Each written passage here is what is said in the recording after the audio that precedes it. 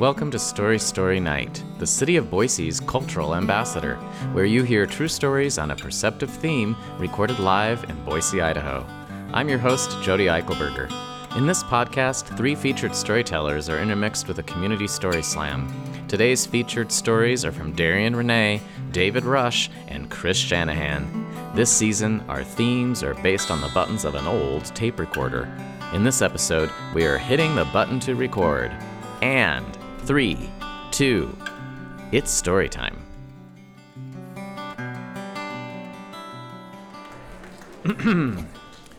Good evening, and welcome to Story Night. I'm your host, Jodi Eichelberger. This is our first show with themes based on the buttons of an old tape recorder. We begin with record.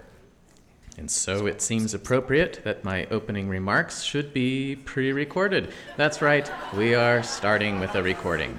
Tonight's show will include 3 featured storytellers intermixed with spontaneous stories from you in the audience. Why are you still even standing on stage? Do we even need you? If you want to share your 5-minute story inspired by our theme, head over to the Slammer booth and add your name.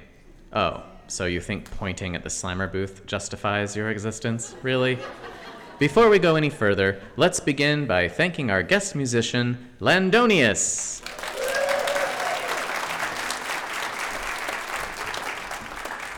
Hello. Sounds a little... Did I fool you? Except for in the front row, maybe. Yeah, good. Landonious, welcome to Story Night. Yes, thank you for having me. Absolutely. You have to pardon me. I have a little bit of a frog in my throat. Okay, Luckily, most of my music is instrumental. So I don't have the power to pardon, but we'll work with it. I appreciate the thought. Yeah, and we kind of chose you for this theme record because you use recording in a different way in your music. I do. I use what's called a looping pedal. And it records everything that I put into it and then repeats it back to me. I'll try that again. It records everything I put into it and then it repeats it back to me. Do you want to use this? Let me try it with that. It records everything I play into it and then it repeats it back to me. It records everything I play into it, and then it repeats. There it goes. It records everything I play into it, and then it repeats it back to me. I can layer and layer and layer. It records everything I put into it, and then it repeats it back to me. I can layer and layer and layer. It records everything I put into it, and then it repeats it back to me. How many layers do you... First of all, you're making Lavona insane right now. Got to give her a good work here. How many layers do you put in a typical piece? Can be anywhere from 4 to 10. All right, wow. It varies. I do a lot of improvisation. Okay. So it's all totally self-indulgent, obviously. You know. Super cool. And speaking of Lavona, please, happy to welcome our interpreters for the deaf and hard of hearing, Lavona Andrew. And later you will also see Sierra McIver. And if you are a person who is deaf or hard of hearing and you would like to slam, we do have accommodations for that. Our interpreter will take a microphone out and will speak your story into the mic. And you could just do the same thing. Head over to the Slammer booth and enter your name. Very good. This is my first opportunity to welcome you as the City of Boise Cultural Ambassador. That's a new thing. Wow. So the mayor chose us to help tell stories of the people of Boise. It supports the Boise's goal to be to create a city for everyone and to highlight the inclusivity, celebrating the diversity of our human experience. That's what we try to do here at Story Night. And you're going to hear a lot of diverse stories this evening. I also want to thank our season sponsor back with us for the second year, the Chandro Group.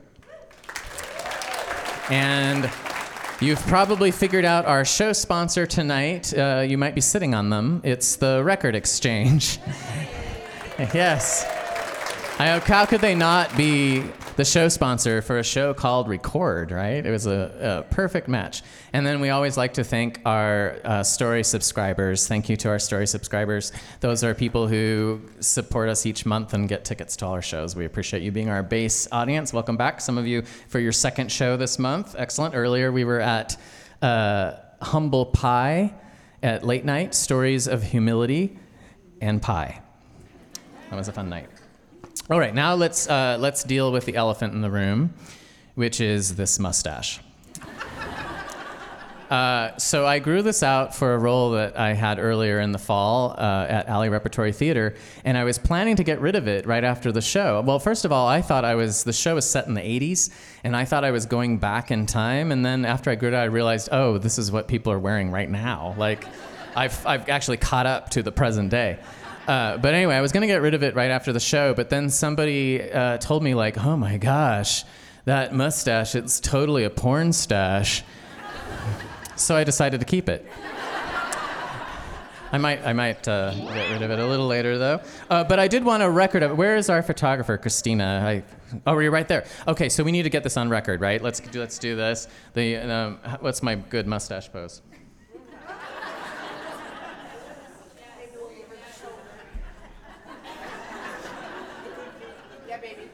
All right, we got it. So that's one way you can record things is with a camera, but so we got the photo. Another way you can record things is with an old tape deck. This actually is, I just recently purchased this on eBay, but the reason I selected it is because it is the same tape deck I had as a kid growing up. An old General Electric, and it is the buttons or the order of the shows this season. So here we are at Record. And as a kid, I guess this was my version of YouTube as a kid. Didn't broadcast to as big of an audience maybe, but we would record commercials, fake commercials on here. My sister and I would do recordings. I would do soundtracks for puppet shows that I would play on it. I actually did record a little commercial on it for tonight, so let's just go ahead and play that. The Record Exchange is Idaho's largest independent record store, celebrating 46 years of business in 2023. Located in downtown Boise at the corner of Idaho and 11th Streets, the Record Exchange specializes in new and used vinyl, CDs, home video, electronics, unique gifts, and espresso brewed with homegrown Flying M beans. And they also feature local musicians and national tours, as well as international stars. Including daily events during the annual Treefort Music Fest. I guess there's more. All right. A little commercial for you there from our show sponsor, the Record Exchange. So yeah, this is the inspiration for the season this year. But I do actually have a recording story. And this is our 14th season, and this story happened right before I turned 14. I had just done a little school musical, and my character, well, the show was called Kids Praise 4, Singsational Servants. So I went to a private Christian school, and that was the entertainment. It was a series of 4. Now, previous to that, I'd played a songbook. But for this particular show, I'd kind of moved to a different position. It was a part that was supposed to be Charity Church Mouse, who was a gospel singer. And my prepubescent voice was so high that I could sing all of those notes with no problem. So all we had to do was change Charity Church Mouse to Charlie Church Mouse, and we were all set. We were ready to go. And so we did the performance. My voice shot up into the stratosphere. And afterwards, apparently there was someone in the audience who had some kind of record company, producing company, and they reached out to my parents and said, you know, we normally don't use 13-year-olds, but we were so impressed with your son's range and his vocal ability, we'd like to try him out. So could you do a demo tape that just has a song on it that we can take in and see if maybe we do some kind of recording using your son, which was super exciting. So my dad had a reel-to-reel tape deck set up downstairs in our basement with the microphone and the headset. I had another instrumental track for a song called In His Time, and we thought, okay, this is going to be my demo track for this recording company. So I put on the headphones, and my dad starts the track, he hits record, starts going. I hear the intro go by, and I start to sing, in his time, he makes all things beautiful in his time, but it was not beautiful. In that very week, my voice started to change. And I lost complete control of it. It wasn't just that I couldn't reach notes, I couldn't even get the frequency. It was like I shot on each side of the note, or it would shoot up really high and then down really low, no control. I was kind of horrified. I didn't sing again, not a single note after that moment until one night my dad came home and he was acting a little sheepish, and I was like, what's up with this guy? And he comes up and he pulls out a cassette tape and he says, hey, I was at the Christian Supply over on Fairview, and I picked up this soundtrack for this Christmas song. Christmas is coming up. I thought maybe you'd want to sing it at church, maybe give it a try. So I popped it in, and my voice would stabilized. I could sing again. And I actually found the suitcase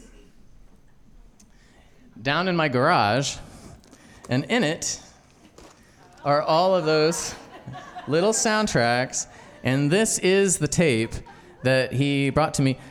Well, I've just got this GE thing. Should I put it in and see what it...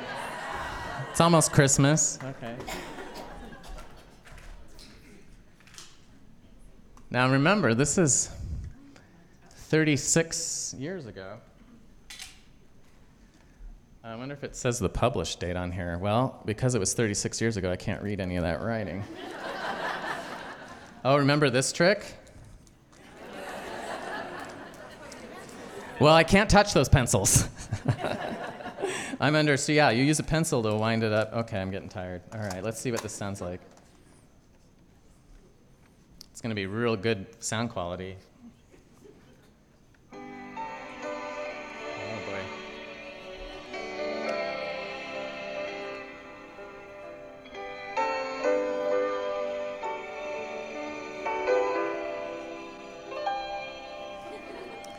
Standing here beside the manger, looking at this little stranger, wondering if he'll be like other boys. Looking down across tomorrow, knowing there will be some sorrow, I still know he'll bring 10,000 joys.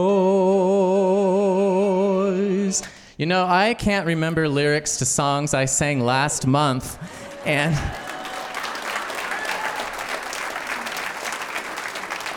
I remember all the words to that song. Strangely, says 10,000 Joys duet, but I sang it as a solo.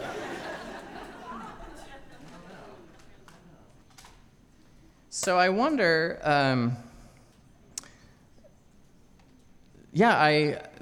music became an important part of my life again. And I continued to record. I guess my biggest recordings, ironically, the recording that I have the most exposure from is me performing as a prepubescent boy for a production television show called Lazy Town, where I played an 8-year-old kid named Stingy. And I just looked it up yesterday to see, and it's weird because the numbers are all matching up tonight, because this, so the song sounds the voice is like this. This mailbox is mine, and this triagonal sign. It has 14 million views on that particular YouTube channel.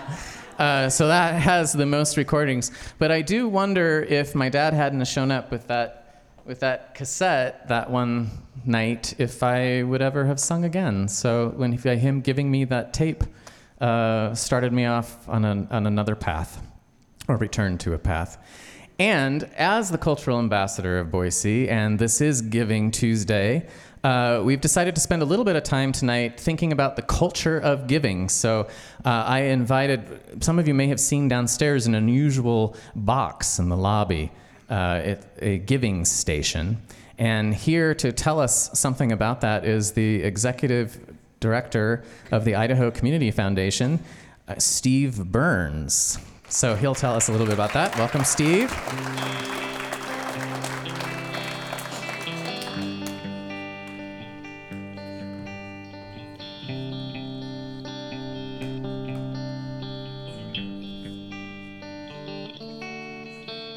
All right, well, thank you. Thanks for having me here tonight. But I guess before I start talking about that box in the lobby, I guess I'd like to just spend a minute telling you about a guy who passed away recently. His name was Jeffrey Holt, and he lived in Hinsdale, New Hampshire. And he had lived there for most of his life, and he lived a very simple life. He was the caretaker at the mobile home park where he lived. The guy wore threadbare clothes, hardly any furniture in his trailer that he lived in. Literally, the legs on the bed in his bedroom went through the bottom of the floor. He'd given up driving a car, and he would drive around town on his lawnmower, including to the convenience store. And he would kind of sit on the side of the road reading the paper, and neighbors would wave to him as they went by. So imagine how surprised the people in Hinsdale, New Hampshire were when, after he passed away, they found out that he had left the town $3.8 million in his will. And before he passed, he had arranged to set up what's called a charitable fund with the New Hampshire Community Foundation. And now that fund every year is going to generate about $150,000 that will go towards community projects, but it will do it forever. And I tell you that little story tonight because that is normally what we do at the Idaho Community Foundation.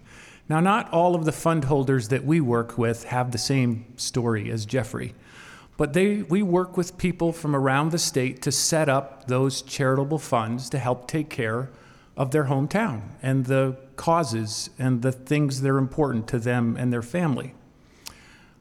We have about 700 of those funds now. And last year, they generated about $12.3 million that went to all 44 of Idaho's counties. We're over $175 million since we began this in 1988. But we get all over the state, and we know that the need in this state is greater than ever before. The cool part is the opportunities in this state are bigger than ever before. And it's perfect that I'm here tonight because we think that part of our job is to help grow a culture of giving or a culture of philanthropy in Idaho.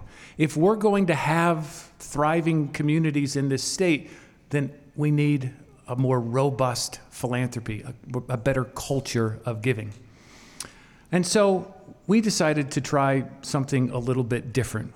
We need to involve more people. And we realize that not everyone can set up a charitable fund with us. And so the question becomes, how do you involve some of the new Idahoans? 500,000 people have moved here in the last 5 years. How do we get them involved in the culture of giving? How do we get younger people? How do we get people who've never thought about philanthropy before involved? And so this morning, we unveiled that box in the lobby. We call it the Idaho Community Foundation's Giving Station. And it is a vending machine that we have converted into a giving station. Instead of going up and getting your cookies or your chips, instead it is filled with donation cards. And they have a value of $10 and $15 and $25. And when you go up and buy one of those donation cards, you are making a donation to one of the 24 nonprofits featured inside. And all of those nonprofits are local nonprofits from right here in the Treasure Valley. So we're hoping that this works. We hope that it really takes off. This concept has been done in other places and it's been very successful. Because if it's successful here, then we plan on getting some more of these giving stations and taking them to every single county around the state in order to help build that culture of giving. Jeffrey Holt understood that community does not happen by accident. It happens because we make a decision to have nice communities. And so I invite all of you, if you haven't seen it yet, to go check it out, swipe your credit card, help take care of the community that is important to you, is important to your family. And thanks a lot for having me here tonight.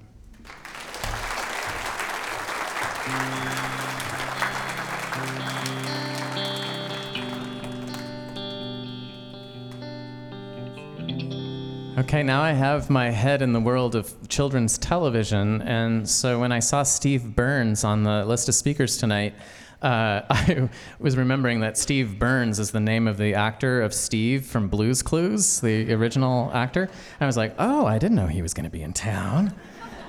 Be a little reunion with the children's TV people. Okay, thank you so much for that.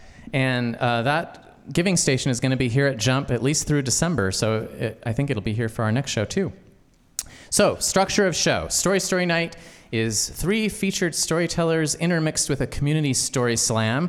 The community story slam is you guys, you individuals who go over there and put your name on a ticket. We do ask that it is your name and not someone sitting next to you or across the room. That usually works out better. But we are going to bring our featured storytellers up here. When you're a slammer, it's 5 minutes on a theme record, but you can relate it in different ways. So I'm going to bring our featured storytellers up in reverse order. A man who has been recording Boise, Chris Shanahan. Then we also have a man with many records, David, record-breaking Rush. And first up to the microphone is a woman who was given a very big recording opportunity. Please welcome to the microphone. Are people moving toward me? I see 2 people. All right. Chris is coming up. Here we go. Coming up to the mic for her first time at Story Night, sharing her story. Please welcome Darian Reneé.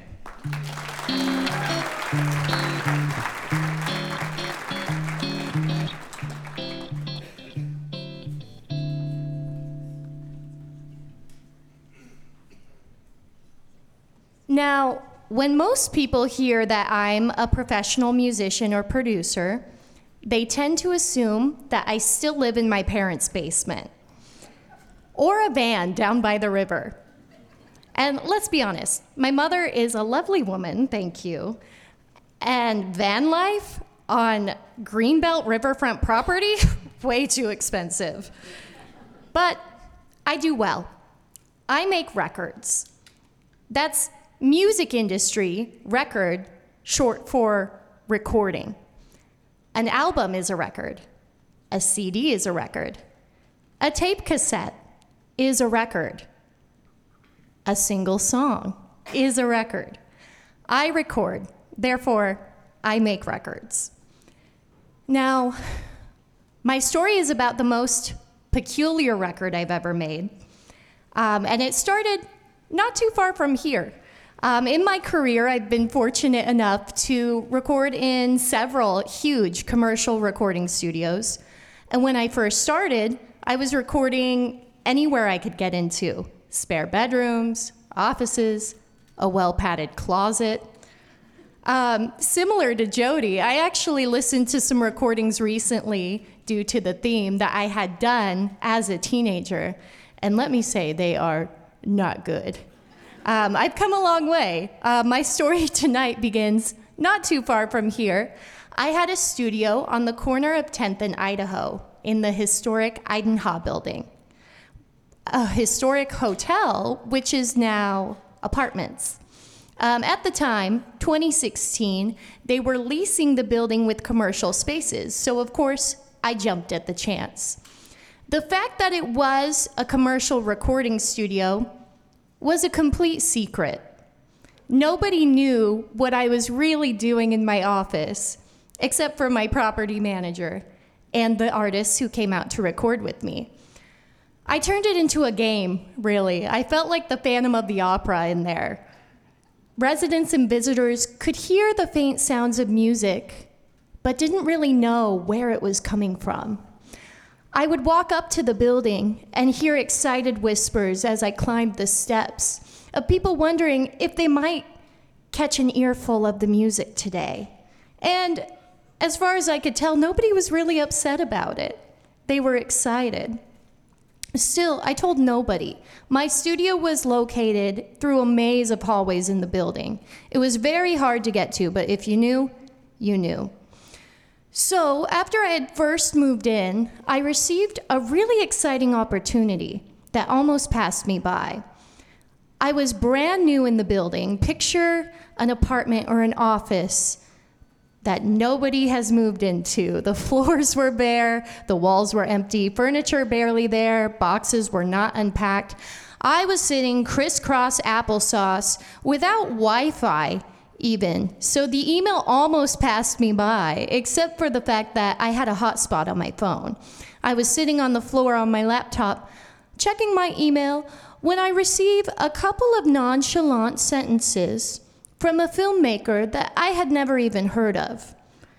And in those sentences, he said, "Hello, Darian. We're making a movie based around a very famous rock band that you have heard of. And we were wondering if you might like to contribute to the soundtrack by choosing a song from this artist from their massive catalog of hits." And I almost stopped in my tracks, fell out of my chair, and thought that it was a total joke. And I looked into this person, the filmmaker, and realized the email address came from a very legit domain, and it was actually a friend of a friend. At the time, I was working on a lot of soundtracks, so it wasn't uncommon for me to receive this kind of offer. With jitters racing through me, my fingertips flying across the keyboard, I excitedly responded yes immediately, and barely remembered to ask, "Oh yeah, by the way, who's the band?" "No big deal," they might as well have said. "We're making a biopic of the legendary rock band Queen, to be titled Bohemian Rhapsody." My response must have broken a record for the fastest response. I agreed immediately on the spot. "Great," they said. "You'll be paid for your time, and you'll be paid for the final product, whether we use it or not." I was so excited, I wouldn't have cared what Queen song they asked me to recreate. Now, at the time, for those who haven't seen the film, spoiler alert, they end up using the original album from the band. At the time, they weren't sure if they would be able to license Queen's entire catalog. So they had this creative workaround where they were going to ask different bands and artists to make a compilation album of sorts, everybody covering a different Queen song to be used in the background of the film. But they said to me, of all people, they said, "You're one of the first artists we're reaching out to. Which Queen song would you like to record?" And I jumped at the chance to record the title track of the movie, Bohemian Rhapsody. "Great," they said. "We're working on a tight deadline. Can you have it to us by Friday?" It was Wednesday. "Sure," I said professionally. "Absolutely, no problem." And I got to work. The countdown began, 48 hours. Now, it was afternoon on Wednesday when I got the email, and I spent the rest of the afternoon just learning the song, learning all the instrument parts, because I didn't have time to call up any other musicians that I know. And luckily, I had a whole studio that was still in boxes that I quickly started to unpack to make my deadline and began learning every single instrument to the song Bohemian Rhapsody. Bass guitar, 2 guitar parts at least, keys, drums, not to mention the vocals, which I analyzed part by part that afternoon. And by the time I finally felt comfortable with the track, the sun had gone down. And I remembered that I was technically recording in an apartment building. So, to be practical, I decided I would go home, get a good night's 8 hours of rest if I could, and come back the next morning to start the actual recording. I get up at 5 a.m. the next day, Thursday, and I was too excited to get any more sleep, like a kid before Christmas. So I race back down to the studio, and I begin tracking parts. I put my headphones on, really mindful not to wake my neighbors living in the Eidenha building, as this project was so important that I didn't want anybody to come in and find out what I was working on. So with all the hope in my heart, I had my headphones on in my little studio in the Eidenha, and I began tracking each part. The drums, I tapped furiously on my computer keyboard because I am not a drummer. So that, in my perspective, was the least dynamic element of the track because they weren't real. I didn't really play the drums. However, I did really play the bass, the guitar, and multiple other layers on this track.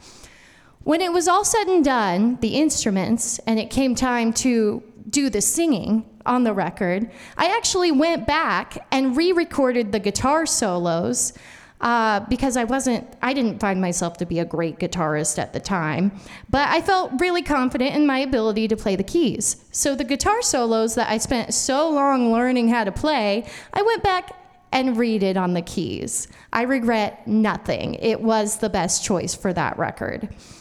Then came time to do the vocals. I'd probably spent 12 hours out of my 48 recording just the instruments, and I was just hoping to God that by the time I got on the microphone and started the Galileo, Galileo, Galileo, that none of my neighbors would come over knocking on the door, or worse, call the police. Luckily, I didn't hear any complaints, even though I must have tracked that part like 60 times. Again, sorry, neighbors. I spent so much time making sure all of the vocals were perfect, and what really took the most time was probably the mixing and mastering, the part after you get done recording, when you make sure that everything sounds high quality, like it's really going into a movie about Queen, and not like you recorded it in the back of an apartment building. I did my best to make it sound as high quality as possible. On a deadline, that's very hard to do. I consider myself to be a recovering perfectionist. And I knew I didn't really have the time to go through every bit and piece of this record and make sure it was perfect. You just can't do that when you're on a timeline. So I let good enough be good and called it a finished product probably at hour 47 of my 48 hours. I waited until the last possible minute to hit send on that email when I finally sent them the finished track, with all the hope in my heart that I had done a good enough job to be really utilized on this massive soundtrack. I hit send and I waited for a response. Now, my emails thus far had gone back and forth so quickly that I thought the whole process was going to happen overnight. I thought that I would send this off. If they loved it, it would go to print the next day. An overnight success, as we all suspect. Unfortunately, that was not the case. I sent it off. They said, "Great, we love it. We're going to use it. We'll be in touch." A few weeks of following up, I learned that I couldn't expect more than a "we'll be in touch." I had a mix of emotions. I felt relieved and accomplished that I had actually finished the project. I did the thing. And now was the waiting game, where I was just twiddling my thumbs, waiting to find out what the result would be and if my song would end up in the movie. Well, about 6 months later, I saw a Facebook post from the major studio that produced the movie announcing that they had their final cast and that they would be using Queen's original music in the film. I knew at that point it was game over, and my cover of Bohemian Rhapsody was not going to be on the soundtrack. I was devastated. I was so disappointed, but at the same time, a little bit relieved because the track wasn't perfect. I had done it in a rush. I somehow took on the insane task of recreating Bohemian Rhapsody in 48 hours. I was a little bit relieved that the world wasn't going to hear it on the soundtrack. But I thought, well, on the bright side, if I really wanted to, I could go back and polish up those sections that weren't very good. I could go back and perfect those little mistakes I made in the record, and then I could release it on my own. Did I release it on my own? Yes. Did I go back and perfect anything? No, I didn't. Because after spending 46 hours straight on that record, the last thing I wanted to do was revisit it. So that record, which I did end up releasing independently, helped me find the beauty in imperfections. And it helped me capture the magic of the moment and feel good and comfortable with releasing that into the world without it being completely perfect.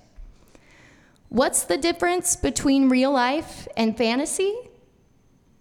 For me, it's what I record. Thank you.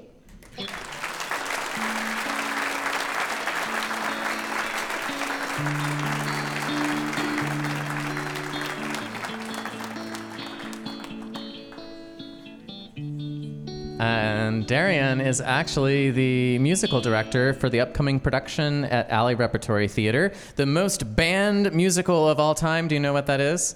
Yes, Hair, exactly. I tried growing mine out for it, but apparently they weren't into gray hair for this one. So, and I think you're playing an instrument in the show too, right? The bass. Oh, like a stand-up bass? Yeah. No, sideways bass. Okay. Well, I'm a little sideways too, I guess. All right, very good. Do you know what color, when you hit record in a studio, what color the light turns? The level of detail, ladies and gentlemen, the level of detail. So continuing our culture of giving, we actually invited some community members to record some little tidbits on our tape player here. And here's one from a guest that comes to the show occasionally. On this Giving Tuesday, I want to share why I made a donation to support Story Night, Boise's new cultural ambassador, in honor of my daughter, Darcy Valverde. Her entire life she has given to others, not for any particular reason, just because of her loving, giving nature. She and her husband, Ricardo, so enjoy Story Night that I couldn't think of a better way to honor her giving nature than by giving to Story Night for all they give to our community. They help make Boise a more interesting city to visit and to live in. I sincerely hope that each of you will show your gratitude for this fine organization by making a donation, especially tonight on Giving Tuesday. By the way, I live in Indiana and always try to schedule my visits with my daughter to coincide with another great Story Night performance. Thank you, Nancy Klingle. Thank you, Nancy. And her daughter is here tonight. If she's not too embarrassed to stand up after that. Darcy, where are you? Darcy, there she is. Oh, and they've got their T-shirt.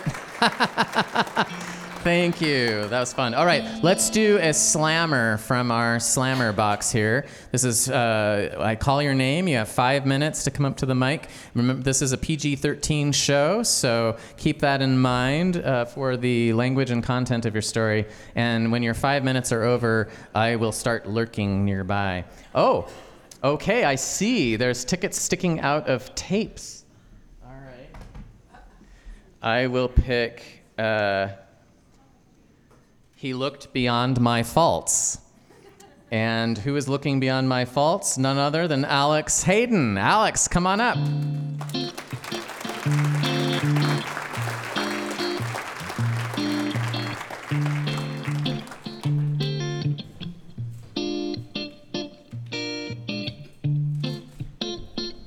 Hi, Alex. Hi. Looks like we're about the same height, actually. There we go. Perfect. All right, hi. So I'm going to share a rap song I wrote. It's been recorded, but I'm going to share it a cappella here. It's kind of my life story and the summation of my life lessons up until this point. As a kid, I grew up on rap. I know I'm a white guy, and that's not very regular, but yeah, I loved it, and I always wanted to create it. And so about 2 years ago, I finished my first rap song, and it's called Freedom. And if you'd like to hear it, here you go. So there's a little bit of a beat. You guys can help out if you want. It goes like this. It's like boom, boom, boom, freedom, doo doo doo doo, freedom, doo doo doo doo, freedom, doo doo doo doo, freedom.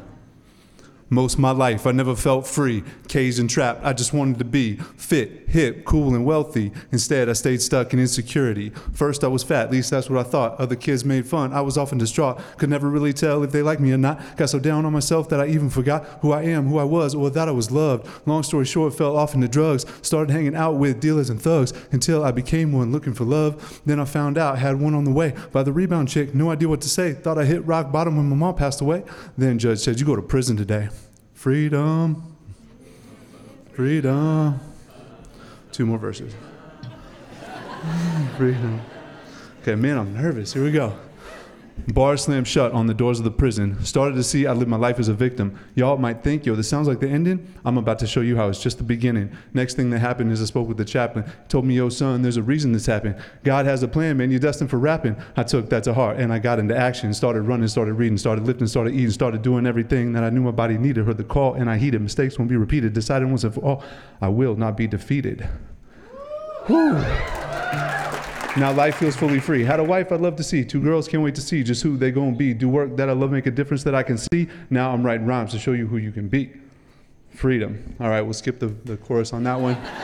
Last verse, here it goes. All right, this is sliding down. Now it's time for me to preach. Full freedom's within your reach. Regardless of what you see, think, feel, or believe, your pocket got the key. Let's unlock it and go and see the life that there could be. The lessons I learned were 3. First, you are worthy, enough just as you be, your true identity beyond the worth of money, deserving of everything that would cause your heart to sing, that would cause your mind to ring, was possible anything.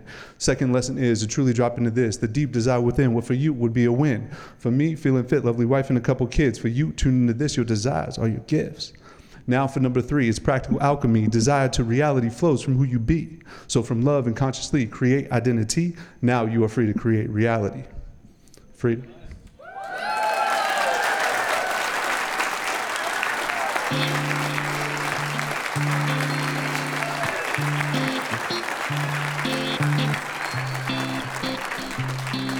All right. That might be the first time we've had rap at our show.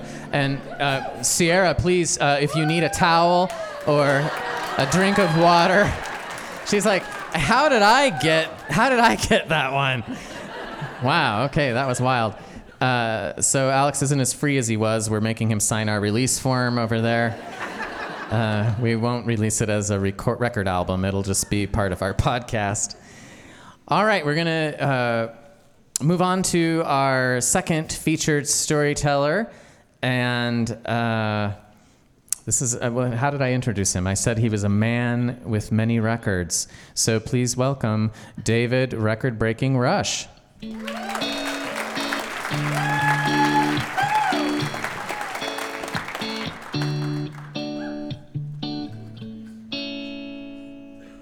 I was 8 years old when my papa had a stroke. It was my mom's dad. Little did I know that this would lead to the most difficult record I would ever attempt to break. We spent the summer driving between Boise and Sandpoint in northern Idaho, and then over to Seattle where my uncle had a retail store. When he was entertaining my brother and I in the warehouse, he gave us each 3 beanbags. And I don't remember who suggested juggling first. I just remembered I figured out the pattern on the floor, and my brother got it working in the air. Well, it took him just 3 days to learn. It took me the entire summer. But each time I juggled a few seconds longer, it was the longest I had ever juggled. By the time I got to junior high, I won the talent show, and I could juggle for several minutes at a time, which was the longest I had ever juggled. When I went to college at MIT, there were 2 very intense 4-month semesters, and then there was also a January term. And instead of taking a difficult class, I took juggling PE. I juggled for hours every day, throwing the balls in the air tens of thousands of times and dropping them almost as many. And at the end of my freshman year, my fraternity took a trip out to Six Flags, New England to commemorate and celebrate. When I was sitting in the 15-passenger van, I realized I didn't have anything better to do. So why don't I try to see how long I can juggle for? 36 minutes later, I'd found out. It was the longest I had ever juggled. In 2005, during Thanksgiving break for college, my oldest brother invited us out to Seattle for Thanksgiving. I said yes, bought my tickets, and only then did he tell me he was planning to run a half marathon that weekend. Being the competitive younger brother, there was no way I could go out there and then not run that half marathon. I had enough time to take 2 training runs around the Boston Bridge Loop system, a 5 and a 7 miler, but I didn't want to just run that half marathon. I wanted to see if I could do it while juggling. I ran it in an hour and 47 minutes and only dropped the balls 3 times. But I realized I had to stop at the aid stations to get food and water because you're not allowed to progress forward without juggling if you're following the rules. When my wife wanted to run Roby Creek here in Boise in 2014, I told her, I'll run it with you. And when I got to the start line, I realized, hey, I don't have to stop juggling for food and water if you feed me. And so I said, hey, at the rate stations, will you feed me food and water? And so we ran up the hill. We were almost to the top of the hill when my wife was feeding me a banana an hour and 48 minutes into the race, and I dropped a ball. But that was the longest I had ever juggled. But I realized then I didn't want my achievements just to be written on a sticky note in my living room. I wanted to record them officially to inspire others. And so I set out to break my very first Guinness World Records title for the longest duration blindfolded juggling. The record stood at 6 minutes, 29 seconds. I was here in the Basque Block in Boise in front of my coworkers, several hundred watching with a big timer in the background. When I passed the 6 minute, 29 second mark, they all started cheering. I got so excited, I immediately overthrew and dropped a ball. But I'd broken the record by 5 seconds. Another record I wanted to break was for the furthest distance traveled on foot while juggling continuously. Guinness set the minimum mark at 15 miles. The rules were you have to be moving forward the entire time. You also have to be juggling the entire time. No stops, no drops, no catching 2 balls in the same hand, or it's over. But the rule that really irked me is they said no one's allowed to feed you food or water. No wife feeding me bananas this time.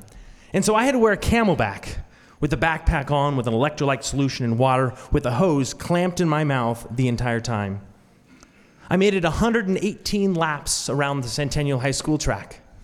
That's 29 miles of continuous running and juggling, 5 hours and 21 minutes before I dropped a ball. And that's the longest I had ever juggled. Now, when I applied for the record for the longest duration juggling in 2017, I knew it would be tough, but I didn't realize it would be the toughest record I'd even attempted. It stood at 12 hours, 5 minutes. Continuous juggling, no stops, no drops. I made my first attempt in 2022.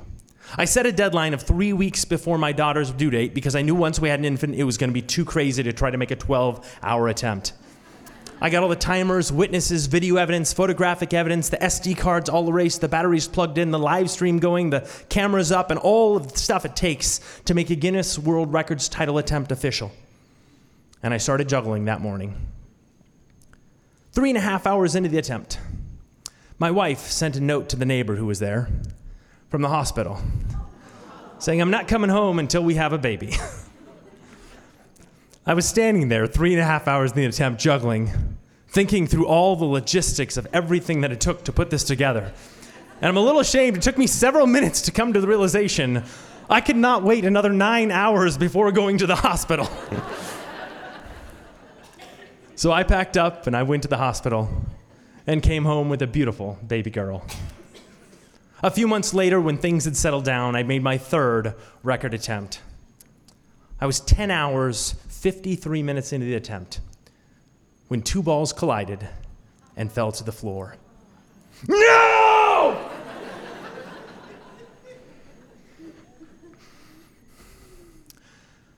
I had to close my eyes, take some deep breaths. I'm reliving that moment right now, actually. I was devastated. 10 hours and 53 minutes. The only thing that got me through is, man, someday this is gonna make a good story. I wanted to make an attempt right away, but I'd ripped the arms in my muscles, in my arm. I'd ripped the muscles in my arms, and my brain was completely fried. And it took several months to heal.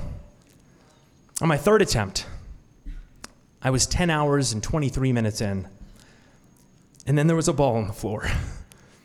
And I didn't understand why there was a ball on the floor. I'd just been doing this repetitive action so long that I was so dizzy, so out of it, I didn't realize what had happened. I actually then watched the video back, and I still didn't realize why there was a ball on the floor. I watched it in slow motion, couldn't figure out what went wrong. Frame by frame analysis. My hand had the ball in it. My hand moved up, did not let go of the ball, and went back down. After 125,000 throws in a row, I simply forgot to throw a ball. That time I only waited a week to make my fourth attempt at this record. I was coming up on the 10-hour mark, thinking, no, I'm starting to get nervous. I made it 10 and a half hours and my heart started palpitating, my arms started turning wobbly, and this is the most likely thing to make me drop a ball while I'm juggling. I had to wear a Camelback because I had to get enough fluid to last 12 hours of continuous juggling. I drank 3,000 calories worth of high-protein chocolate milk and protein powder. My neck was burning, my arms were in pain, my legs were searing, my brain was fried, and I'm watching this infinity pattern of the balls going back and forth and back and forth. It's like looking at that concentric spiraling circle of black and white spirals as it spins for 30 seconds, and you look away at Vincent van Gogh's Starry Night, and the world feels like it's palpitating back and forth, and that's what I felt like after staring at these balls for 11 and a half hours. I was terrified. 11 hours, 45 minutes, and I was still going. I was shaking. I was coming up on that 12-hour mark thinking, please, no, not this time. I was terrified. 12 hours, 4 minutes, 45 seconds. The record was 12 hours, 5 minutes. I was staring at the balls so intensely, I had no idea where I was. My boys, who there with my wife, they're 2 young boys, were looking at me, and after a while, they said, "Congratulations, Daddy, you broke the record." And I finally felt a wave of relief rush over me. I was able to juggle for another hour and 5 minutes because I was so relaxed. And after 13 hours, 10 minutes, 5 seconds, I finally dropped a ball, ending the attempt. And that's the longest I, or anyone in recorded history, has ever juggled.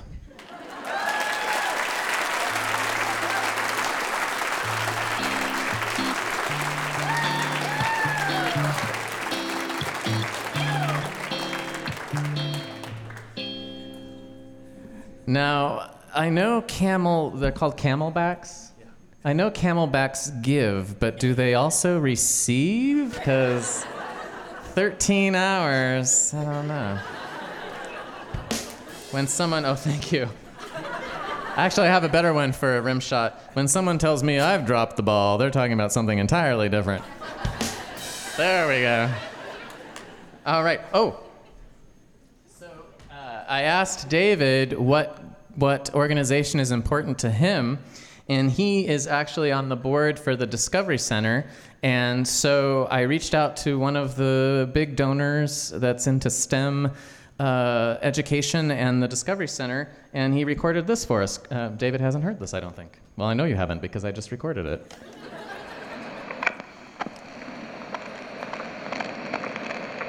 Hello, my name is Chris Honchik, and I give to the Discovery Center of Idaho because of the importance of STEM education in our world. The more effectively we can educate our kids about science and technology, the more equipped they will be to solve the huge problems facing our planet now and those that are coming in the next decades. Think globally and act locally. All right, thank you, Chris. Thank you. And I think you'll be excited to learn that David is going to try and break his record tonight. So settle in. If you have a babysitter during intermission, give him a call, because we're going to be here until dawn. We're going to try to do something special after intermission here involving pencils. I don't know, do we want to set up what you're going to do now, or should we wait until after? Well, we're not going to do it now. We're going to do it after intermission, but what is it we're trying to do? The most pencils snapped in 1 minute. The most pencils snapped in 1 minute. That's after intermission, so you want to stick around for that. Okay, we have a lot going on during intermission. I'll tell you more about that too. But I'm going to turn over to Landonious because this became a regular bit last season. Landonious, do you have any music appropriate for underscoring a message related to insurance? Insurance? I could probably make something up. Great, that's what we're doing right now. Okay. The Chandro Group knows there is a difference between offering your employees insurance and benefits. From our first conversation to day-to-day benefits management, we use data-driven and culture-focused methods for designing your benefits portfolio. We know no other program in a business can impact employees' financial, emotional, and physical well-being more than employee benefits. The Chandro Group. Oh, that was lovely. I mean, they could use that on the radio. Thank you. All right, we have a lot going on during intermission tonight. We're going to lower the screen, and then eventually we will project on there. This is something that's kind of fun to do, where you can text giving culture. Is that right? Hopefully it'll tell us. To 44321 on your phone. That means you open up your messaging app and you say 44321, and then you type the message giving culture, I think it is. And you can make a donation and your name will appear up on the screen. And it'll take us a little while to get that running. But I thought it would be quite exciting if we added a little bit extra to that. And so, oh, look, there it is. Be the first. Wow, it hasn't even started yet. It's give culture. Ignore what I said before. It's shorter than that. It's give culture to 44321. And because Stephen is not a Macintosh person and our file is on a Macintosh computer, I have to run back to the back. And what we're going to do is during intermission, you will be able to hear the one-woman version of Bohemian Rhapsody by our very own Darian Reneé. And while that's happening, you can frantically get your name up on the screen, and that will be our Giving Tuesday campaign. So you can also refresh your drinks. If you haven't picked up your t-shirt or your tote bag, I think there's someone out front at the desk out there to pick up those from pre-orders. You can pre-order those when you order your tickets. And we'll be back in a few minutes, about 10 minutes, to start our second act. If I make it that long. Our second act. Thank you so much.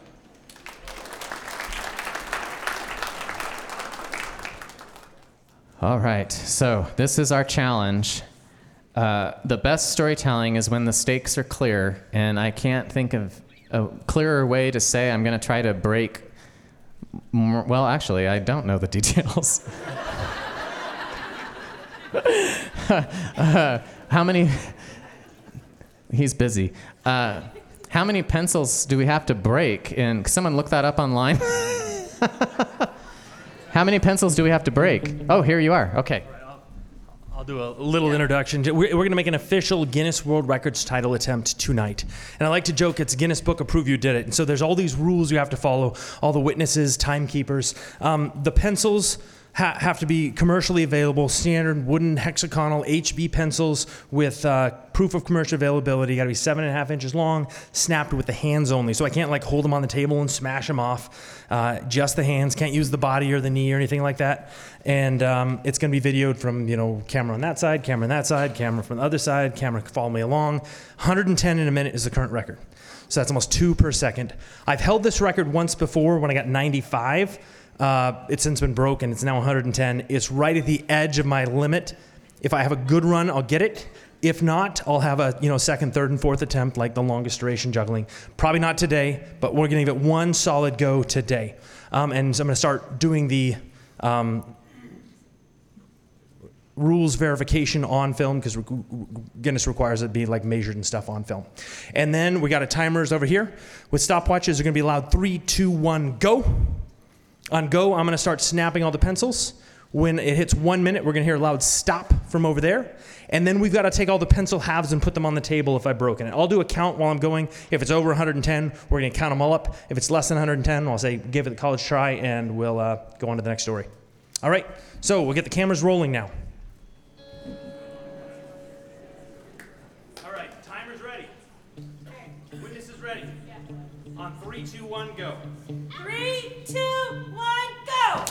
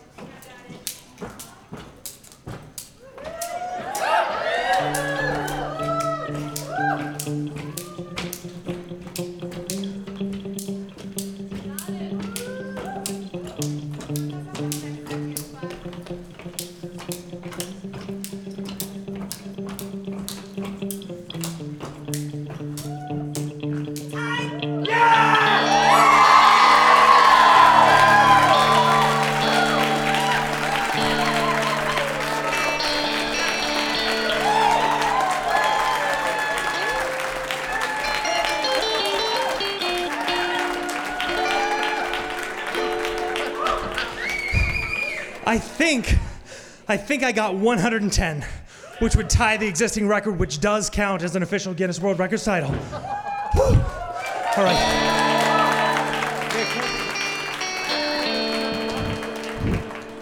So you have to save all. Do you have to save all of these? Oh, you have to look at all of them right now. Oh my goodness. Okay.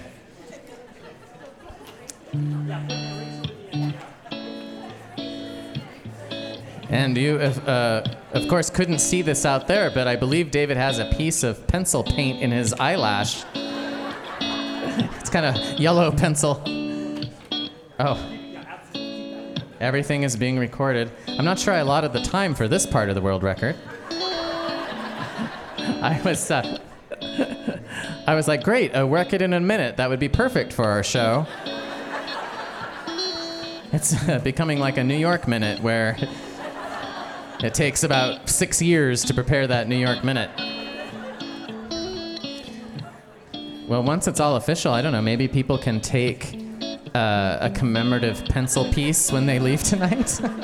Yeah, absolutely. Once it's all official, you can all come up and get your commemorative pencil or pencil pieces. Feel free to take them home. You can have double-ended pencils or short ones with an eraser. But there's only 110, well, 220. That might be just enough if you only take one half. Actually, they're doing a pretty good job of assembling these pencils.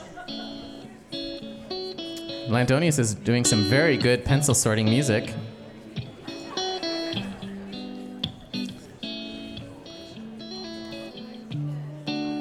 There are shards of splintered wood all over the floor. And he's bleeding. Oh. Wow. Okay. We also have a biohazard here in the front.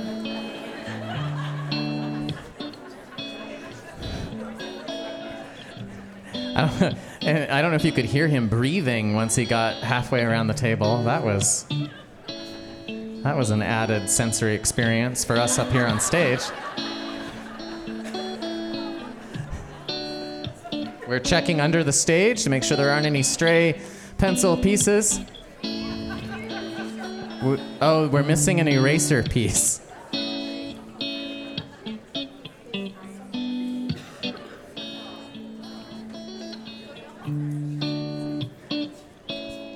Oh, good. There's someone at the Slammer booth. That's. Oh, she's a volunteer.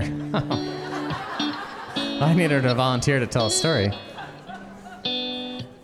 Oh, someone's coming up with an important message.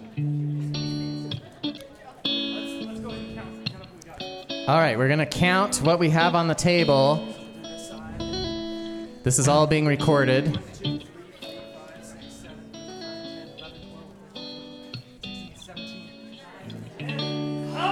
110!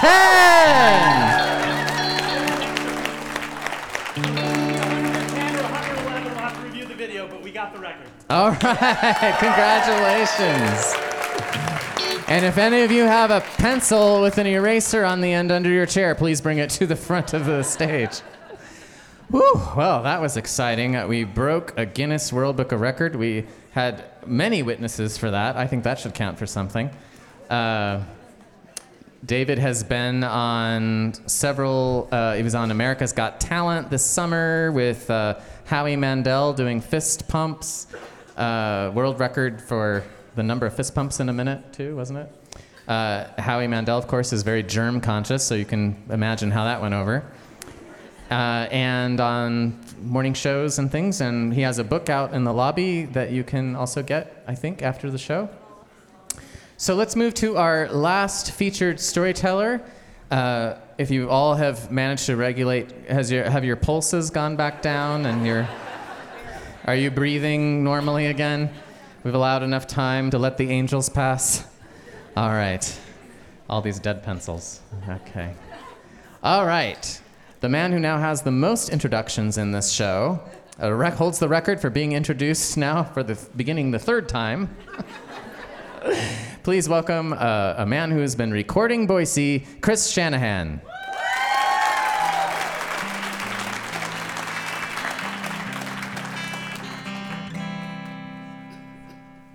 So I've been recording a lot lately, and I'm seeing a lot of Boise for the first time. I've been chasing around the geese and the squirrels at Julia Davis Park.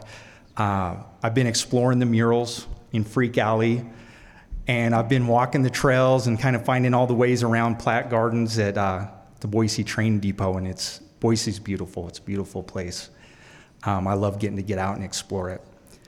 I'm part of an audio-video production team, and some of the team is actually here tonight, and I just wanted to point them out. Maybe you could raise your hands. And they're great people, great people. So we have a lot of different video projects that come our way. And our process is just to figure out who's gonna do what is we talk about the projects that we have on our plate and see who wants to take a crack at one. And one of the projects that had been requested of us was from the Idaho Department of Corrections, Division of Probation and Parole, and they asked if we would make a reentry resources video for them. And the purpose was going to be for people who were leaving incarceration and reentering the community. And I saw that and I thought, wow, this is an important video. This is a cool opportunity. I said, I want it, I'll take it. So I knew that I was gonna need to coordinate with the department and that there would be a contact who was heading this up. And so I get their information, and it turns out to be this amazing clinician that I knew personally, who I had worked with in the past as part of a mentorship program in prison. And so I email her, I type her an email up, and we agree that yes, we need to have a meeting with her and the rest of her team. So a couple weeks pass, jump in the truck, punch in District 4 Probation and Parole Office in my phone, Google Maps it, and I'm on my way. So I get to the office and I meet 6 to 7 very official looking Idaho Department of Correction employees, one of who I know very well and I consider a friend. We sit down and we make introductions, and there's a few people, they're reentry specialists. There's another person who's a drug and alcohol rehabilitation specialist. There's a section supervisor whose job is to oversee the parole officers for people in this district. And I'm intimidated.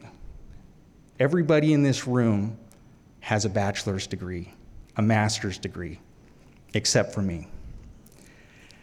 And so we start the conversation, and I ask, so what's your vision for this video?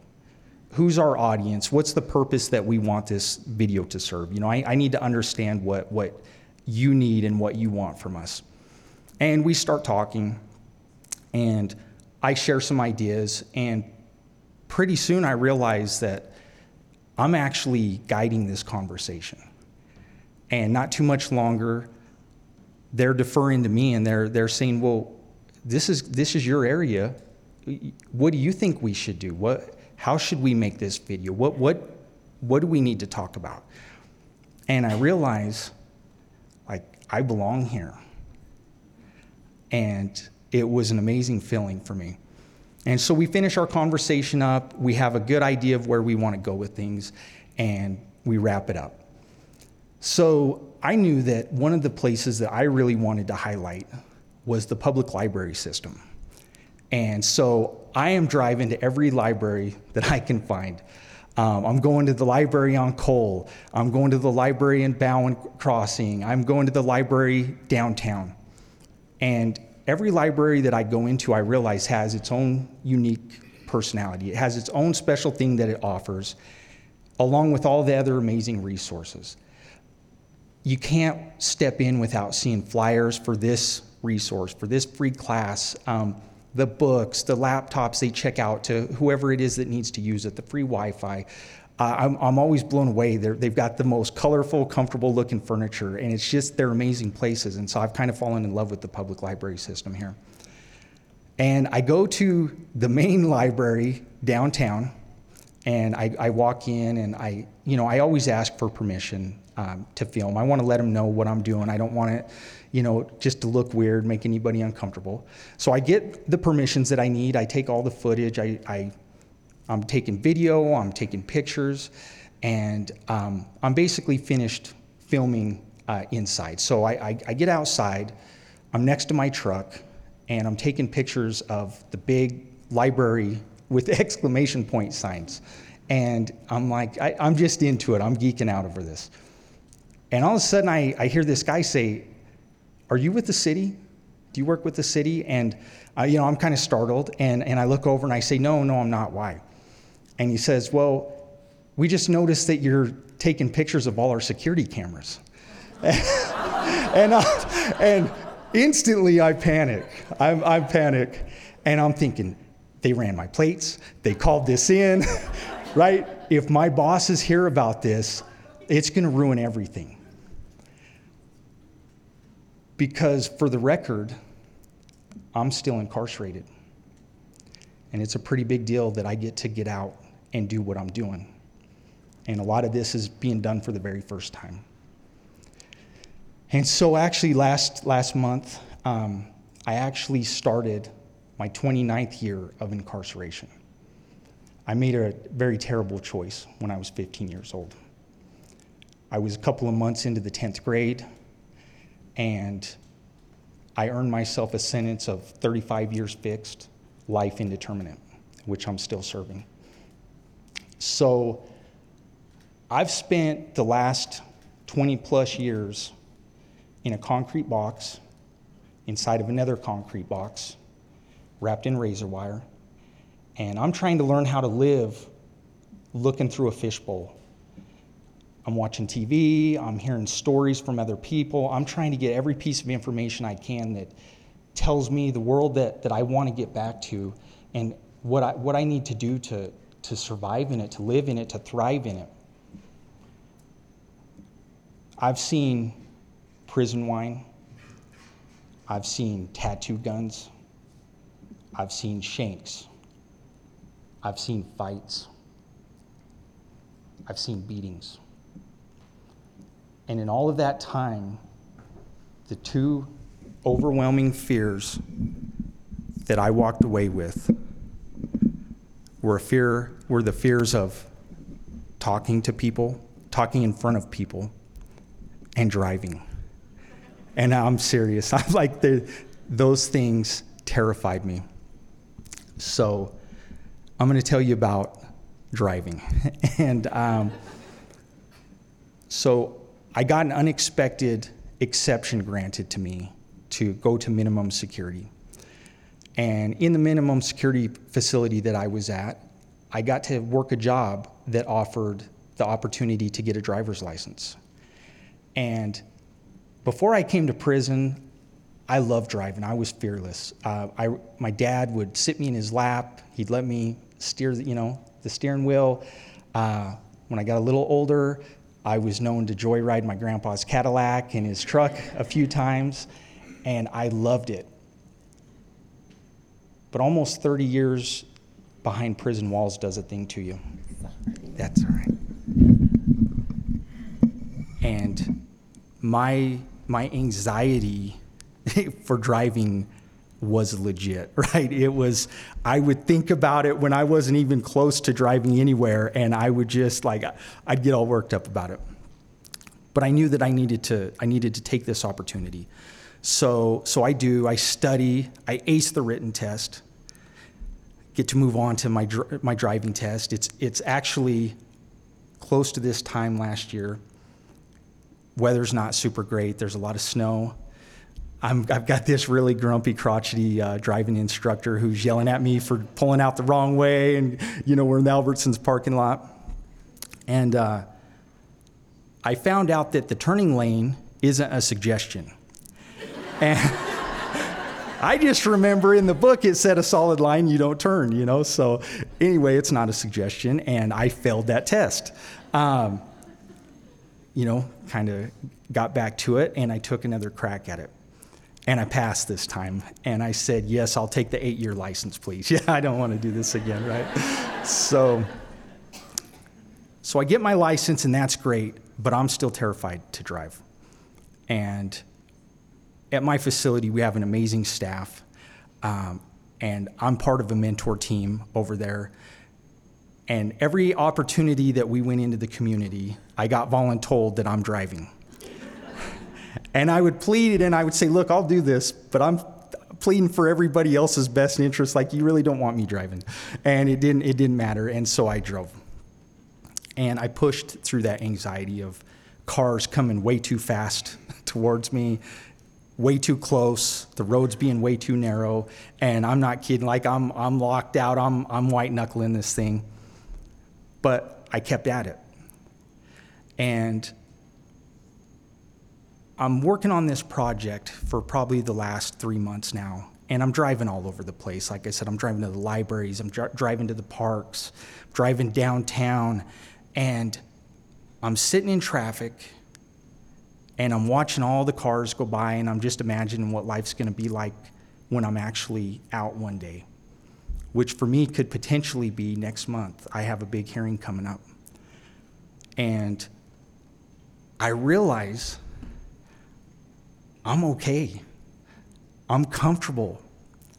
And I have this wave of gratitude just wash over me for these amazing experiences that I've gotten that really, unknown to me, were preparing me for my potential reentry. And I laugh all the time at the irony of what working on a reentry resources video for people paroling has done to help me prepare for mine. So, yes, I am a man with a record. I'm a son. I'm a brother. I'm a mentor. I'm an audio video production apprentice. And as of tonight, I'm a storyteller.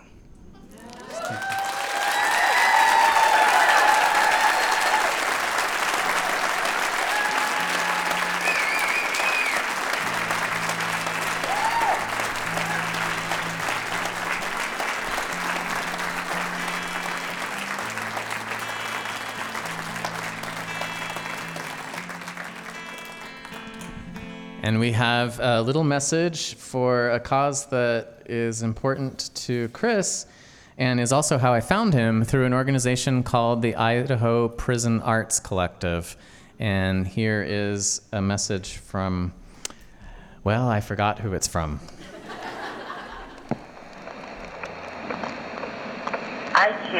give to the Idaho Prison Arts Collective because I believe in their mission of providing opportunities for residents of the Idaho prison system to experience art forms that are healing. The programs offered are making an impact on many people's lives: dancing, painting, writing, music, mindfulness, and more. Thank you for this important work. Thank you. I think her name is Nancy. We'll just go with that. Oh, it's Angie. You're right. It is Angie. It's Angie Tate. Is she here? Angie Tate, are you here in the room? No. There she is. All right, Ben, how many slammers do we have in the suitcase? One slammer. All right, then. I guess it's not a big mystery to you, probably. Well, actually, it might be because we had another slammer that had to leave at intermission, right? All right, so this slammer is inside 10,000 Joys. Oh, very good. And it is going to be... Oh, it has a little smiley face on the bottom with a sheepish grin, which goes with one of my favorite people, Patty O'Hara.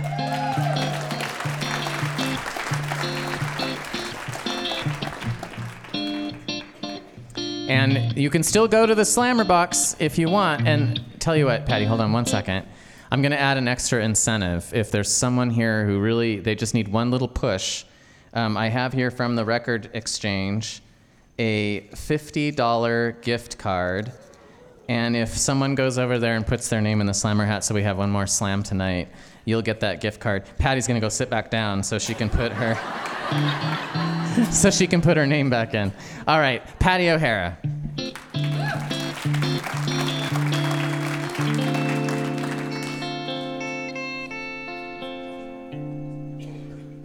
We had an unspoken rule in my house that my parents would never, ever call us at work. So the day that my mother called me several Novembers ago happened to be my father's 85th birthday. Called me at work, I knew something wasn't right. Oh, geez, Patty, you know, I got some bad news. Can you sign in Fargo? I'm just wondering how that works. I wonder how, oh, geez, Patty, I've got some bad news for ya. Oh. And it was bad news, by the way. The house burned down. And your dad and I were just kind of hoping you could come up here and maybe help us out. So yeah, I went up there. Next day I took off, drove up to Madison, and pulled up in front of the old homestead, a mid-century, nice, just modest ranch home. And to look at the house, you wouldn't have any clue that there was a devastating fire 2 days earlier. There was no boarded up windows, no soot on the walls, or the paint wasn't peeling or anything.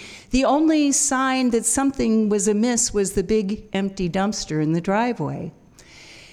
So everything looked fine until I got out of the car and I approached the front door, and that's when it hit me, that smell of 1,000 campfires. It was as if there was a Boy Scout convention there the night before or something, just bam, and then I could taste the smoke. It was as if I was chewing on like a poker from a fireplace or something for the last 20 minutes. So my senses were just on red alert. I opened the front door and it was another sensation, something very weird. I walked in and from the foyer, everything I saw from there was this monochromatic gray. And I would even call it a sludge. You could tell there was some thick coating everywhere, on every surface that I could see. The ceiling, wall, furniture, floor, everything. It was like the set of a horror movie. It was a little disorienting to walk in because you didn't know if you were on the floor or on the wall or whatever. Everything was just all blended together. Monochromatic gray. And something else hit me right away, and that is that the family dog wasn't there to greet me. My parents had taken on a little fella. His name was Harpo. He had a little tuft on top of his head. He looked Harpo-like. And he was about the size of I think he was a cross between a squeaky toy and a woolly booger, those tumbleweeds that you find under your bed after about 3 months. He was about that big, too. And Harpo would normally, when I go to visit, he would be right there at the door to greet me, just kind of dancing and doing his little Harpo dance. He'd dance all the way to me, and then so you had to do the Harpo dance back at him. And so you just kind of, if you had a tail, you'd wag it. And his Harpo dance meant that he also didn't move his head when he danced. He'd come up to you, and just his body would move. And he'd just kind of, do one of these things. So and he'd make eye contact with one eye. He'd turn his head. And there's a painting of, I think it's either Bosch or Dali. I think it's Dali. There's a painting of a deer, and he's got this blue human eye that kind of looks out. Harpo had that. It was creepy. It was real creepy. It's like, I think I want to greet this dog. I'm not sure. Little alien, kind of a poltergeist dog. And he would yip like a little squeaky toy when you'd meet him. Oh, and he also had another special gift. He'd leave. If he really liked you, he'd leave a little gift on the floor, a little happy Harpo piddle puddle. If you knew he liked you when that was there. And when Harpo stopped doing his happy Harpo dance, you stopped and everything was good. But Harpo didn't come to the door this time. So I made my way through the house, avoided the part that was all burned out, and kind of made my way across this mucky floor to the backyard where my parents were. They were talking to the insurance adjuster, and they confirmed that, in fact, Harpo had passed away. He didn't make it. My parents had gone off on an errand, it turned out. They put him in his little comfort cage while they were gone, locked it. And the fire started underneath in the basement where Harpo was, and so he didn't make it. The firemen did give him mouth-to-mouth resuscitation, which is just such a sweet vision to have. So anyway, the adjuster's there, and he's got a stack of papers. He said, let's get to work. A stack of empty papers, and there are 20 lines on each of those pages. And he said, okay, here's what you're going to do for the next, how long ever it takes. You're going to inventory, record, everything in this house that is going to go into that dumpster, things that are not salvageable. I need to know how many and what the item is and the value. Give an estimate. That's fine. Well, it took about 3 days. We're going through everything in that house. Somehow this sludge hit everything plastic. It even went into the cupboards and into the drawers. Any utensils that had plastic on them was coated in this sludge. I know what it is now, and I won't go into that, but there was a reason for it, but it was just everywhere. So needless to say, that dumpster filled fast. The furniture, some couldn't be salvaged. Photos, family heirlooms. There were some very sad moments. You can't get that off a Polaroid photo, so that history is lost. A couple oil paintings couldn't be salvaged from my grandfather. But we finished the job. At the end of, I think it was almost a week that I was there, in and out with them, and we filled pages and pages of things, estimated value. Boy, it's great for you to not ever go buy things anymore. You think of that fire and having to record stuff. So I'm cured of that. We handed in these sheets, this clipboard, to the adjuster, and he was very proud of us. We were very proud of it, and looking for some closure. And he said, okay, well, that wraps it up. We'll haul things away. And as he was leaving, he took a sheet of paper and put it on top of that stack. It was a sheet from the first day that we were talking. And I said, well, what's that? Did you put something in the dumpster that we didn't know about? Oh, no, this didn't go in the dumpster. It's just the cover sheet. It's just from the first day. I said, can I take a look? I'd like to just, for the record. And he handed me the clipboard with that sheet on it. And it had one item of all those 20 spaces filled. It was quantity 1, description, family pet. In parentheses, Harpo. Estimated value was blank. I said, can I borrow a pen? And I filled in in parentheses, underestimated value, priceless. And after Harpo, I forgot to tell you, his nickname was Mr. Sprinkles. In parentheses, Mr. Sprinkles. And I gave it back to him and said, for the record. Thank you.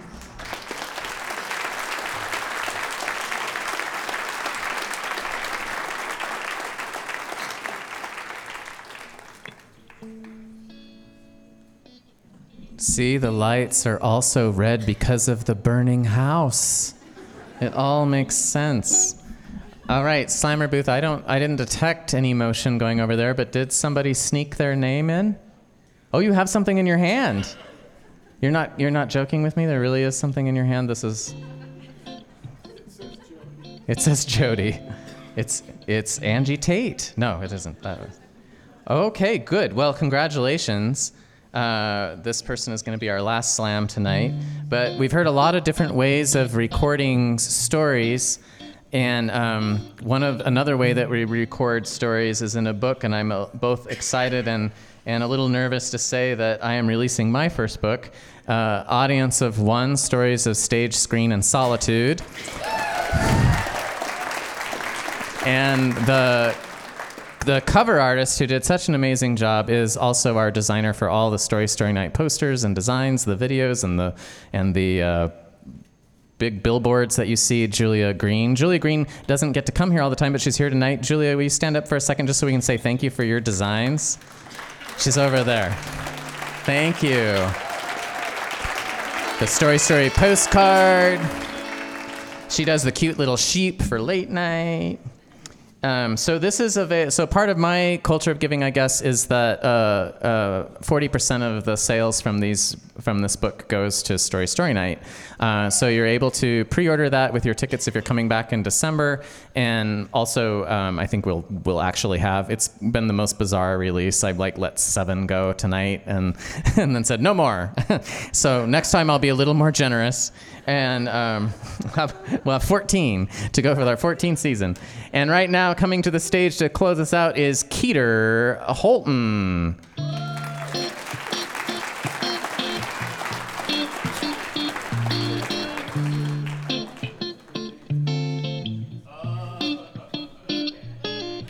I just heard $50 gift card to Record Exchange and thought of my vinyl collection. My selective hearing didn't hear the part about I have to go now. I grew up with my lovely mother back there, always taking pictures of everything. Everything was always recorded in a photo. There was never really videos with our family, but it was always photos. And so naturally, growing up, I wanted to be a photographer. I used to look through our albums, and it was always amazing reminiscing on all the times in those pictures. I used to go down to my great-grandma's house in Utah and see all of these amazing pictures from the amazing life she lived. She lived to be 102 and traveled the world twice, basically. She was amazing. And so I took pictures nonstop growing up, and my mom got me this super nice camera. I took all the photography classes I could. When I went into high school, because I had taken all the photography classes in middle school and did so well, they let me go up to the end of photography in high school, but keep taking it. And so I got kind of a hot head about my photography. But I knew I was pretty good and I could handle it. And my lacrosse coach at the time his sister was getting married. And they asked me if I would shoot their wedding. And I'd never shot a wedding, and I didn't really like posed pictures. My favorite part about photography was capturing a moment that nobody was posing for. I wanted to capture them in their true self, or nature, or that's what I liked about shooting sports, because there's no do-overs, there's no posing it. And so I shot this wedding. I thought I did all right, and any photographers know when you shoot for somebody, you don't give them all the pictures. You give them the best of the pictures. You're representing yourself the best you can, and you're hopefully representing their moment the best that you can. And so I give them the flash drive of all the pictures that I had selected, and I said, you can narrow it down to the ones you'd like. and they didn't really get back to me. And then I talked to them later on, and they wanted all of the pictures. And I said, well, I can't do that because all the pictures, there's some pretty terrible ones in there. Like, you don't want all of them. And so then a little bit back and forth, and they ended up getting really upset with me, and really more and more and more upset with me. And finally, they told me that I ruined their wedding. And they would never forget this, because now they don't have any good pictures, and they wanted all the pictures, and it was my fault, and that I had ruined their special day. So naturally, I did what any adult does, and I gave up on what I wanted to do. I stopped taking pictures completely, because I couldn't handle knowing I ruined someone's wedding. Like, it was terrible. So I didn't take pictures for a lot of years. And then actually, it was about a year and a half ago, I went to a music festival, and I was like, you know what, screw it, I'm gonna take what I grew up taking pictures on, little disposable film cameras. Those are my favorite thing with my mom. And so I took them, and the best part about those, everybody that knows, is forgetting the pictures that you took and then seeing them 2 or 3 weeks later. And so I took like 4 or 5 of them, and all of our friends took pictures, and everybody was elated, and they were all so excited with how they turned out. And I felt that rush of feeling of why I originally loved taking pictures. So we did it again, and this time we went to a music festival last fall, and people are pushing through the crowd, being rude, and we were getting so over it. And we had the joke with our friends that we would surprise them with the flash, and everybody knows how bright those are. Really bright. So we were at the back of the crowd, and every single person that would barge past us or bump into us or push us out of the way or was just being absurdly rude to us, we started tapping them on the shoulder and putting the camera about this far from their face and getting them. And we got some pretty nasty remarks. But it was warranted. One girl actually fell over. I felt a little bad about that. But don't push us, We're in our own group, so it was fun. But yeah, it was interesting getting back into photography and feeling that feeling again. So yeah, that's my story.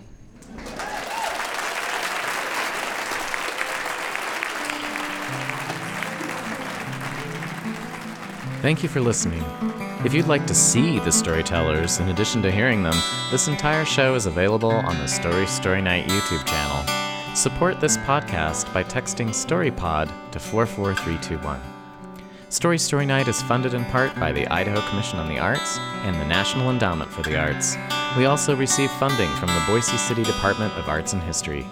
Thank you to our media sponsor, Radio Boise, and our season sponsor, the Chandro Group. This show is sponsored by the Record Exchange. Podcast production is by Stephen Baldessari. Our theme song was composed by Dan Costello. Our guest musician was Landonious.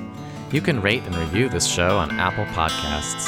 Please subscribe to Story Night on Apple Podcasts or wherever you download your podcast. Have a story? Call the Storyline at 208-917-1970 and leave a message or click the Stories tab on our website. Find out how to participate in our live show at storynight.org or visit us on Facebook. Come to a live show and pick up a copy of my new book, Audience of One, Stories of Stage, Screen, and Solitude. I'm Jodi Eichelberger. Thanks for being a part of our story.